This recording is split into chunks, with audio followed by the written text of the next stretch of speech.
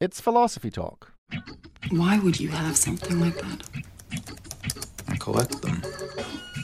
Can you want something for no good reason? Isn't that a weird thing to collect? I don't like stamps. But what's the point? There is no point. That's the point. Roller coasters, horror movies, long-distance running. Painfully spicy foods.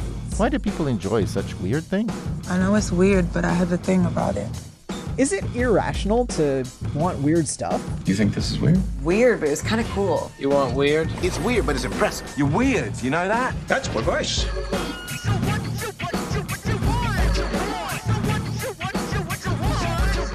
A perverse desire isn't just a desire that's in some way aberrant. It's one you do in part because you know it's wrong.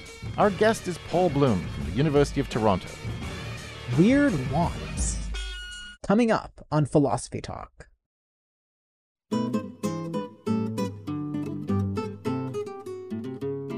Have you ever done something just because it's bad? Is it irrational to do weird things? Wouldn't life be boring if all your desires were sensible? Welcome to Philosophy Talk, the program that questions everything. Except your intelligence. I'm Josh Landy. And I'm Ray Briggs. We're coming to you from the studios of KALW San Francisco Bay Area. Continuing conversations that begin at Philosopher's Corner on the Stanford campus, where Ray teaches philosophy and I direct the Philosophy and Literature Initiative. Today, we're thinking about weird wants. You know, Ray, I'm totally fascinated by those weird wants. Like all those kids who ate laundry soap as part of a weird challenge. Or like when you deliberately loiter on the steps with the no loitering sign on them. These are strange things to want. What are people getting out of them? Oh, come on, that's obvious. It's fun. Don't you just love jumping into the lake that says no swimming and walking on the lawn that says keep off the grass? It doesn't harm anyone, and it gives you a thrill to break the rules. Okay, but eating laundry soap does harm someone. It harms you. I just can't understand why people sometimes go so dramatically against their own interests, and for no obvious gain. Seems like all they're doing is mindlessly following the herd. I don't know. I don't think all those weird wants can be explained by peer pressure. Aren't you tempted to disobey those keep off the grass signs even when nobody else is around? How can your peers be pressuring you when they're not even there? Okay, so maybe it's something like a misguided sense of rebellion. Maybe people who do these things are trying to stick it to the man. They don't like authority, and they think they can somehow strike a blow against it by, like, trampling on a few blades of grass. Yeah, I don't really think that's the reason either. Okay, Smarty Pants, what is the reason? Well, why does there have to be a reason? Sometimes you just want to do weird things. No further explanation needed. This seems like a case where we really do need an explanation. I mean, there you are, eating laundry soap, doing all kinds of untold damage to your internal organs. You must be seeing something good in it, otherwise why do it at all? Oh, come on, Josh. You really think people always do what they believe is good? What about all those people who buy a membership at the gym and then never go? Well, that's just weakness of will. That's a case where you know what you want to do, but you just can't bring yourself to do it. Eating laundry soap, that's a totally different category of action. I think those kids would be better off if they had less willpower. Wait, so you're saying they have a reason to do it? Yeah. I mean, I think it's a bad reason, but it's still a reason. Either they're showing off, or they're asserting their independence, or they're curious what strange things taste like. Yeah, even if those explanations were true, eating soap wouldn't be any less mysterious. Why care more about all those things than you care about not poisoning yourself? It's just a weird thing to do, no matter what the reason is. Shouldn't we just abandon the search for an explanation? I don't think we should give up before we've properly tried. I mean, think about it. There are lots of things people do that may look inexplicable from the outside, but once you take the time to empathize and learn, you come to see they make total sense. Yeah, like what? Well, this is going to be a little confessional, but for a long time, I was really confused why all my friends seem to be claiming to enjoy foods that taste disgusting. Then it turned out I'm the weird one. Surprise, surprise. I've got a genetic variation that makes cilantro taste like soap. Once I learned that, everything made sense. I had a reason both for their preference, which seemed kind of weird to me, and also for my aversion. Sure, that works for cilantro. It's okay to like it, it's okay not to. But sometimes people choose things that they just know are bad. Think of those kids who pull the wings off insects. Yeah, but those are kids. Aren't we supposed to grow out of that kind of thing when we get older? Maybe we're supposed to, but a lot of us don't. Think about the midlife crisis. You've got full-grown adults wasting money on a gas-guzzling convertible or blowing up their marriages. What's the reason for that, Mr. Rationality? I got nothing, Ray, but I bet our guest will have something. It's Paul Bloom, professor of psychology at the University of Toronto, and author of The Strange Appeal of Perverse Actions. But first, we sent our roving philosophical reporter, Holly J. McDede, to talk to some young people about their weird wants.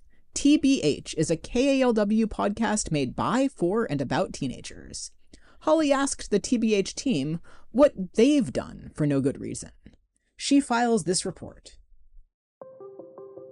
My name's Maharan Dolia, and I'm going to be a freshman at UC Santa Barbara in the fall. My name is Carolina Quadros, and I'm also going to be a freshman at UC Berkeley in the fall. My name is Lauren Tran-Machowski. I'm the production assistant for TBH. I'm going to be a junior at Wesleyan University. My name is Miriam Reichberg, and I'm going to be a junior at Berkeley High School in the fall. My name's Theodore Nguyen. I'm going to be a rising junior at Santa Clara High School. For no reason at all, I go onto Google Maps and just type in a random location. One time I was in class, I was trying to search up a bunch of coordinates, and it took me to this random island in the middle of nowhere, and all it was is just some decrepit architecture in there. What country? I don't remember. It was deep in the ocean. There are all of these quote-unquote secret staircases that lead through different neighborhoods of Berkeley that I'll explore, and I'll go from one staircase to another in different neighborhoods, and I also enjoy just kind of walking onto UC Berkeley campus, pretending I'm a college student, kind of seeing what's up, and I think it gives me a sense of freedom, and it makes me feel free and I'm exploring this new place. But again, I do it for no reason. I just, there's no objective goal. I'm not going somewhere. I like to stalk the people that I'm going to be going to school with, but hardcore. So I will literally go to their parents' LinkedIn's. I will find their house on Zillow. I will figure out what elementary school they went to. Find their Discord. No, the other day I met someone who I had stalked on social media because it was the sister of one of my friends, and I was like, "Oh yeah, how's rowing going at college?" And she's like, good. How'd you know that? And I was like, oh, I got caught.